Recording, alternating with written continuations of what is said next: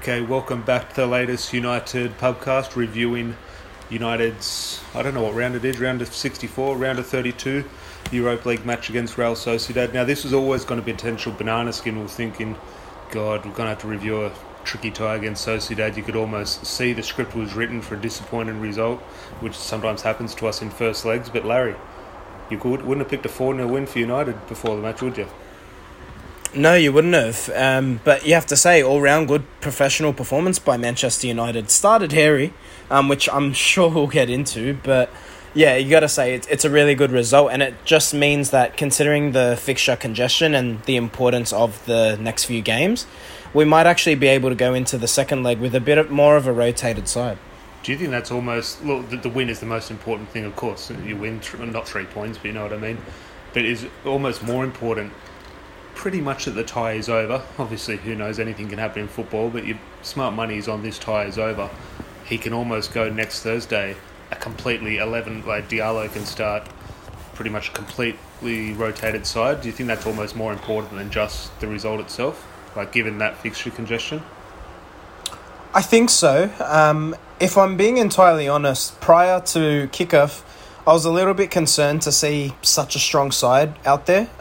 Because, our form in the league has been questionable over the last month. So you'd have to say a little bit risky by Oli. But in saying that, we can go into the second leg with... I do believe he'll go with a more rotated side.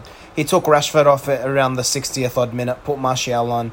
We saw Diallo get a run out. I don't think that happens if we're not 3-0 up at the time. So you have to say, all in all, pretty positive, and I think if he didn't rotate in the second leg, it'd be suicide, really. Well, just on team selection, you talk about the strength of it. Now, a lot of people have their so-called first choice centre-back partnership as Bailly and Maguire, but obviously that is the rotated version now because Lindelof is arguably the first choice with Maguire.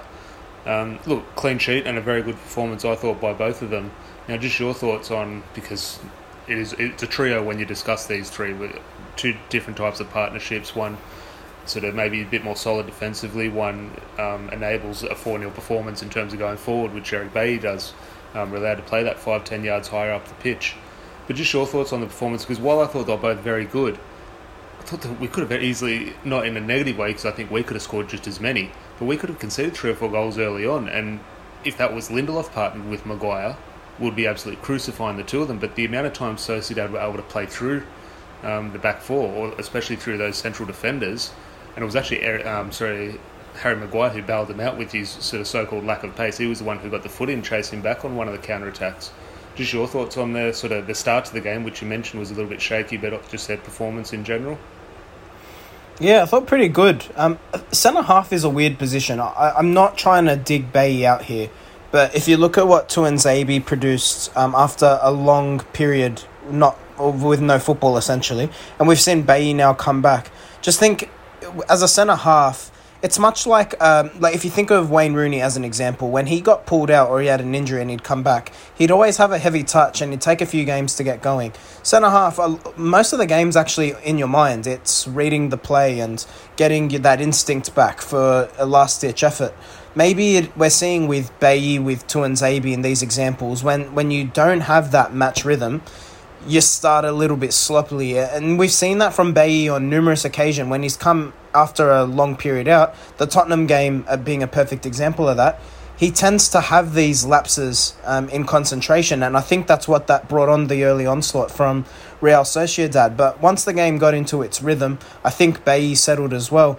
To the example that you referred to with Maguire making the last-ditch effort, I think if it wasn't for Bailly's pace causing the striker to sort of check his run, Maguire doesn't then get there. And that's the compliment I give Bailly. It's Maguire looks so much better next to him, and that's what the compliment of a good player does do. If you think back to Rio Ferdinand, he wasn't that extreme player until Vidic actually came in. And that's not to say Ferdinand wasn't world-class, he was, but it just shows it's a genuine partnership. Yeah, no, it's hard to argue. And again, definitely not a criticism of Bailly or Lindelof or Maguire. I think it always calls for that need to go and invest in a proper centre-back. Obviously, there are a few names being thrown out in the media this week, but when we see good performance like that from Eric Bailly and everyone gets excited and we think, okay, this is the future, let's play in both, it's not going to shock anyone if Eric Bailly's injured by the time the return leg comes around. And I don't want to sort of just throw stick on him needlessly, but that is what will happen. Now, fingers crossed it doesn't, but you have to prepare for that, and that is why the club need, in my opinion, to go out and, whether the term is splash the cash, I'm not quite sure, but go and buy a centre-back who we can rely on, because when Eric Bailly plays like that, we think fantastic, but if you can only play 5-10 games a season like that, it's not fantastic. You need that over 30, 40, 50 games a season. But just in regards to that defensive shape, do you think a lot of people will use this as a stick to beat David De Gea with, but do you think Dean Henderson sort of commanded a little bit more, which enabled the back four or that back two to play well? I can't recall if it was this podcast or the last podcast. I said I felt Henderson's all-round goalkeeping game is actually better than De Gea, but where the Spaniard overlaps or stands out above Henderson is his shot stopping, which ultimately saves goals. I thought Henderson, I thought his all-round game today, particularly his distribution, was excellent.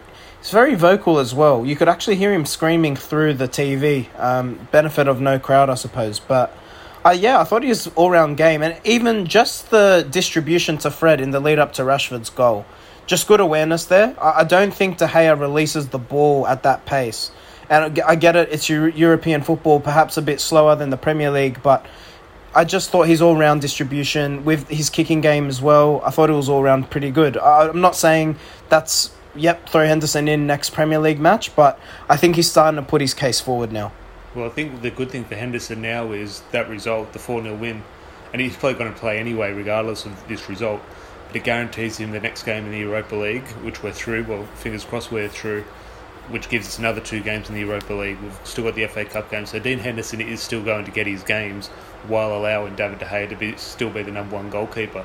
But just your thought, and again, not a negative at all, because I thought Dean Henderson was very good, but I'll throw this back to the way sort of the perception is and the way fans treat certain players. The one where Dean Henderson catches the ball and the striker sort of heads the ball out of his hands and Eric Bailly clears it off the line. Now, it's an obvious foul. Dean Henderson does absolutely nothing wrong. However, if that's David De Gea catching that and the ball gets knocked out of his hands, the narrative that David De Gea needs to be stronger. He doesn't come out and command his area. Just your thoughts on, again, Dean Henderson does absolutely nothing wrong, but that just adds another sort of fuel to the fire of the Henderson and De Gea debate, the way we treat the goalkeepers differently. There'll always be that unconscious bias. I think with De Gea, we've seen it on numerous occasions over, how long has he been at United now? 10 years, 11 years? Yeah. And I think that's the thing, right? We've seen that on numerous occasions from De Gea. It's never been a strength in his game, particularly at set pieces. You know, we've always, in this season, we've sat there criticising our defenders. De Gea has to take his fair share of slack in that, bit of flack, because he's clearly not communicating to his centre halves or to whoever's around him. He doesn't command in his box. He doesn't come out when the ball's getting crossed in a position where he can actually get the ball. And I think that's where that unconscious bias is. And yeah, you're right. You know, it's not necessarily fair, but if Henderson's doing it on one occasion in a match that we're already in a comfortable position in versus David De Gea, who's done it for numerous occasions over 11 years, I can sort of understand. Well, going forward, while we do love the defenders and both goalkeepers, obviously there is a certain Portuguese player further up the pitch who is doing quite well at the moment. It would be interesting to see where we would be without him. But just something that popped up on Twitter after his goals. He has now surpassed Paul Scholes' 20-goal achievement for United in 2002-2003. So he's obviously hit his 21st goal in this game. So he becomes the first midfielder at United to hit 20 goals since Paul Scholes in 2003. Now, I don't know, technically, would you class Cristiano Ronaldo as a midfielder? I'm not quite sure, I definitely wouldn't. But in terms of that central position, that is some pretty good company to match that record, because that was, which we've talked about with Paul Scholes when we did the podcast regarding him, that was what I almost sort of said was prime Scholes, that era, that 2001-2002 era. And for Bruno Fernandes in February to surpass that goal record is it's special, because hats off, it's unbelievable when you think about it. Bruno Fernandes is world class. I don't think that's up for debate. But yeah, again, his goal's brilliantly taken today. The first one, look, it was a lot of fortune in that. I accept that. But nonetheless, he puts himself in the positions. Can I say, his second goal did make me laugh. I thought it was a good finish. I think Dan James took a bit of a heavy touch, trying to cover it as a pass. The favourite thing for me, that goal, and look, yeah, heavy touch by Dan James, whatever, but when it goes to VAR, all the players are standing in, not in the kick-off position, but sort of all taking their shape, let's say assuming that the free kick is going to be given to offside, so they're all in their 4-4-2 shape, just standing there. The referee gets notified that it's onside and the goal awards the goal, and Bruno Fernandes just suddenly starts running off the corner like he has just scored, which technically he did just score, but it was like a whole rerun of the celebration, and it just shows you he lives and breathes winning, lives and breathes goals. He does, and that's what makes him such a good player. You know, it's not about just being technically sound, it's having that competitiveness in you. Roy Keane was such a good captain because he wanted to win everything, every pass, every tackle. If it was a 50-50, Roy Keane made it a 90-10 because he was that adamant on getting there. And it's that elite mentality that separates the good players from the great players to the absolute best. So, look, I love Bruno Fernandes. Hopefully he's a player who can give Manchester United his best years. I'd be shattered to see him leave, Tom. He's so good. The impact he's had over the last 12 months. Absolutely phenomenal. Definitely, but just on that, and when we have a podcast like this, we're so focused on the individuals and the players and the moments that sort of bring up the memories, so the goals, etc. But we don't often talk about Solskjaer after a win. We're definitely Solskjaer's target number one after a defeat. But in this one, just that you mentioned the first goal is a little bit of fortune in it. Just want to take you back to the first goal, and I thought we were getting so much, especially in the first half, and Solskjaer gets so much criticism for his tactics, especially in attack, in terms of breaking down a defence. And when we come up against Spanish opposition, we have sort of failed so often. Okay, this one wasn't in Spain, but it's an away leg against Spanish opposition. But I thought the tactic in the first half, and it wasn't just kick and chase, it wasn't a long ball, but United found a weakness, whether this was before the game or throughout the game, in that inside left channel, just playing the ball over the top. It was usually Rashford on the end, but Bruno Fernandes, when he was playing up front, because he pretty much played up front with Greenwood, was getting him behind just over their right centre-back. And time again, and it was causing Sociedad nightmares, and ultimately the first goal comes from it. So just your thoughts on, well, we've talked about team selection and everything, but Solskjaer's approach tactically to this one? Yeah, interesting. I didn't expect to see the 4-4-2, and I sort of messaged you while I was watching it, and I was like, I didn't feel like Greenwood was playing very central, and then you suggested it looks like a 4-4-2, and yeah, I seen that. I thought it worked quite well. Perhaps that's why it left United quite open, particularly in the first half at times, but I thought it complements the players we have, and I'm all for a traditionalist, you know. I love the 4-4-2 is the most balanced formation you will see in football. It just puts the right amount of players in the right areas of the field. Of course, with modern football, people pack the midfield and there's this massive emphasis on possession play, and I understand all of that. But I thought it complemented our players quite well and allowed Bruno to play that touch bit further forward, I felt. And I think that's why he's put himself in good positions to score these goals. You say it complements some of our players, and I look at some of our most sort of comfortable performances and comfortable results this season. You talk about suiting players, Dan James. Now, again, not every single game he's going to suit Daniel James. But when he does, it just suits him to the ground. It was absolutely perfect today. And now he was frustrating at times in regards to his quality. But you say if we do line up in a 4-4-2, which pretty much every professional footballer will be accustomed to in sort of their individual jobs, I thought Dan James was pivotal into the way we played. Yeah, he played well today. Look, his lack of quality is his lack of quality. But for what he brought to the match today, I thought it was really good, mate. And by the way, his goal is not an easy finish. It's excellent. Well, not just not an easy finish. I remember when I first watched, I thought, okay, he's just been played in, he's taken a touch and scored the goal. But I just looked back at the highlights then. He starts on halfway with the ball. I forget who plays the ball through. Is it Eric Bailly plays the ball through, maybe? I forget. And he's running from halfway. He has a lot of work to do. He gets the ball right on the sideline. He cuts in with his pace, and over the moon for him, because he is one player who cops absolute dog's abuse from United fans or supposed fans online. And to see him score a goal like that and the players sort of rally around him, it definitely is a good feeling. But just sort of rewinding a little bit to Marcus Rashford, who obviously got, for me, a very important goal, because at 2-0, it's very close, but 3-0 not only kills the game, very much likely kills off the tie. He had a few chances for early on. I don't think they're the easiest chances. They kind of looked easy because everyone over the last day or two is watching Mbappe and watching Erling Haaland just finish chances for fun. And we sort of always compare, like, Rashford is the only player on this world who is abused for not being as good as Mbappe, which just makes absolutely no sense at all. But the first two chances, well, ideally should finish. He doesn't finish, but what Rashford does do well, and one of my main sort of praises of Marcus Rashford this season has been when he does miss these chances, he keeps his confidence. He doesn't let his head get down, and he always gets another chance, and he always finishes it. I think that Wolves game springs to mind. I was frustrated with Rashford at times today, but overall very happy, and as I said, a very important goal. Yeah, I agree, mate. It was my favourite goal out of all of them. Like I said, I like it. It starts from Henderson, quick distribution. Fred plays through a really good ball nice and early. Gives Rashford time to just collect his thoughts, think where he wants to look up and place it. Look, Rashford, in my opinion, we have to think back. If just maybe 2 seasons ago, where his finishing has actually improved so vastly. He's improved out of sight, and I think... Look, Erling Haaland is a genuine generational talent. His goals matched his number of games. It's ridiculous.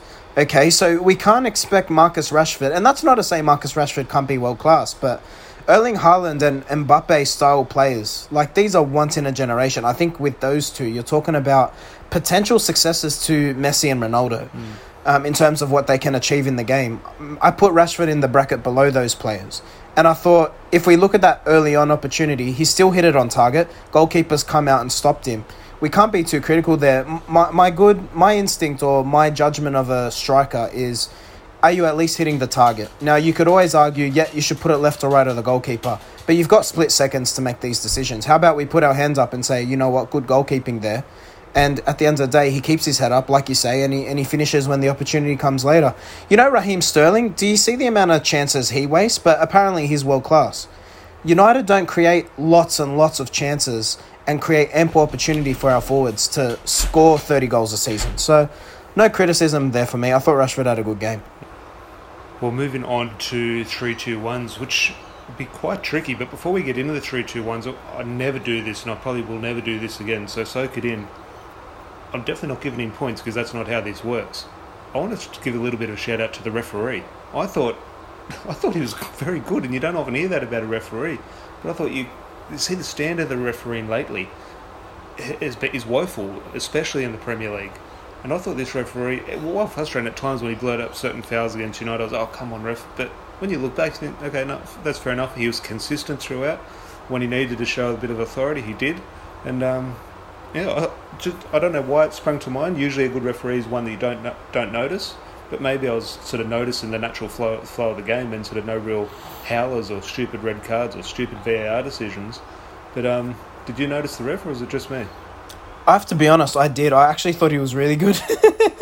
I just thought around the goals particularly, he just had a good temperament about himself. He handled, like, you know players, they always rush over to this referee, push them away. He's like, I like it because he speaks calmly.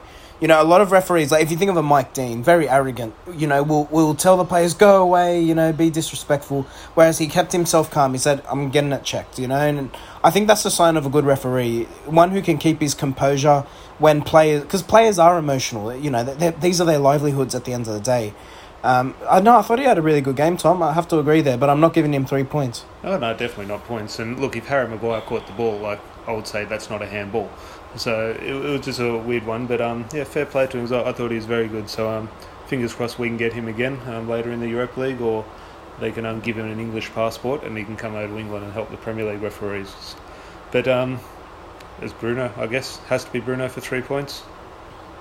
2 goals, yeah. It's a no-brainer, isn't it? I thought he was really good. And his performance, again, didn't really stand out, didn't do much, but he's sort of limiting those, whether they call them mistakes, he's limiting sort of these wastefulness in recent weeks. I think he's actually performing quite well, regardless of his sort of goal input.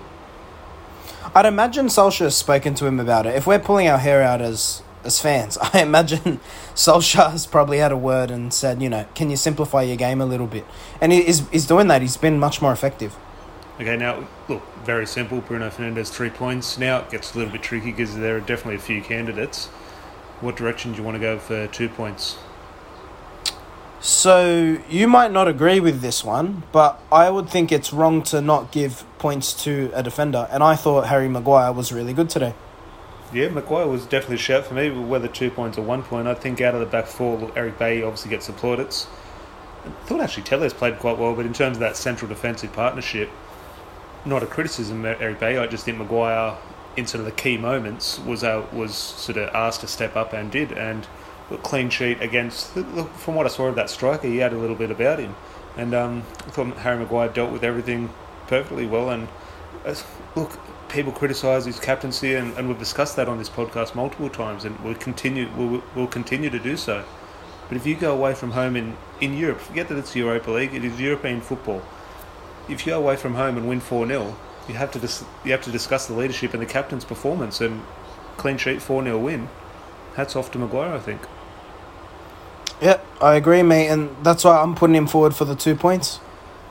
Okay. Because if you think of those early exchanges particularly, we spoke about how Bailly's pace, sure, it allows Maguire to get back, but it's still on Maguire to take those opportunities, and he did that. A few good last-ditch efforts, particularly in the first half. I thought he played really well. So it could have been a different game, you know. Yet the end scoreline shows 4-0, but if Maguire doesn't make those early saves, could have been a different match.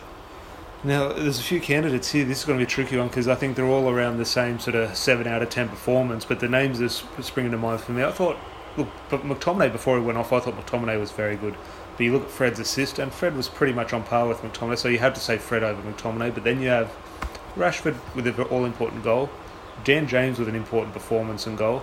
As I said, Tellez I thought was good. Look, if we're giving points to Maguire, you could definitely throw Eric Bailly in there. Just your thoughts on anyone really spring to mind? Yeah, tricky one. I'd actually go with Rashford personally. I just thought his all-round game was good. He was always a threat. He was a big threat to them. That's it, and I can't recall. I think it was in the first half. He plays a really good. So I think was it in the lead up to Bruno's second goal? Was it not Rashford who plays that ball? Talk to me about Bruno's second. Oh yeah, on the left hand side. I actually was screaming because the way the camera angle panned out when Rashford first got the ball, the way the camera was, everyone at home saw the pass first time, and you thought, oh, he's taken too long. He should have cut back inside there. He eventually does play the right ball. In my mind, was 4 or 5 seconds too late. However, it has come off and it's worked out a treat. So, he definitely was involved in that goal. That's the thing. I think what Rashford's done now is he's got that balance between being a wide playmaker and also being a threat himself on goal. So, yeah, I think Marcus Rashford, well-earned recipient of 1 point. Yeah, no. So we'll go Bruno for 3, Maguire for 2, and Marcus Rashford for the 1 point. Now, like we said at the start of the podcast, maybe the most important thing about this game is the fact that it's pretty much over. I don't want to keep saying that, touch wood, that who knows what can go on in the second leg. It is Man United after all.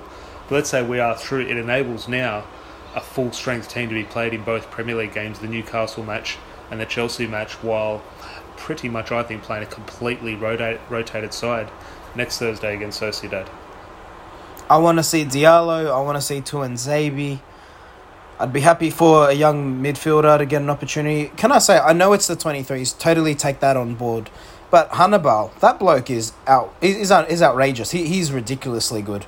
Well, you can use the 12, or not use, but you can have 12 substitutions on the bench now. It's like a mini World Cup or mini European Championship. So I would be expecting players like that to be involved now. I think Diallo, almost first name on the team sheet. Not that he deserves to. He was fine when he came on. He only had a few minutes. But I think Diallo has to start now. Whether Shortai, I think he'll be on the bench. But pretty much every player who doesn't play, I think Juan Mata will play. Hopefully Donny van der Beek is back fit. He'll have to start. Matic will have to start. He's not getting much game time. As you say, Tuanzebe. I think Brandon Williams must come in for Wan-Bissaka. Henderson obviously plays. And with 12 on the bench, I think with the game at 4-0, obviously you will have to have the likes of Rashford and Bruno on the bench, just in case we concede 1 or 2 goals early on. But I think it sets it up perfectly. So for that Newcastle game on the Monday morning our time, what are your thoughts on that? It's pretty much full strength, but how do you see that full strength side against Newcastle shaping up? Well, with Cavani actually being injured, I think it makes it pretty straightforward. I think Martial will come back in. I think he'll be the starting striker. Rashford will be on the left. The interesting one is what he does with Bailly Lindelof. I think he'll return Lindelof into the starting lineup. I personally don't agree with that, but that's what he'll do. De Gea will return to the starting lineup as well. I think the rest is status quo. I think, with Pogba still being out, again, midfield's pretty straightforward. I think he goes McTominay, Fred. Other than that, it's pretty straightforward for this one. I think you can almost predict the 11. You say you disagree with Lindelof coming back in over Bailly. Is there a case though that it is almost the right decision to play Bailly back-to-back games? Isn't ideal. You might as well give him the week off, give him another 90 minutes, give him a week to prepare for 90 minutes against Sociedad again, give him that leading role in the back four, rather than sort of rushing him back for a very important game where his body might not be equipped for that. I take that point, but Newcastle are a very direct side, and that's where Lindelof gets found out. So I think it's a game where we're going to have possession. And based on that, I think United will want to play a high line. So, in my opinion, you need to put some pace behind Maguire. Well, you say there, okay, Cavani out, so you say Martial up front, Rashford on the left. We discussed Greenwood's performance a little bit. Thought he did fine, but he had I wouldn't say a weird role. He played a striker in a 4-4-2 system, so it's a normal role. But it was a little bit, is he the forward or is he wide on the right? Not quite sure. Now, let's say we are lining up with three up front.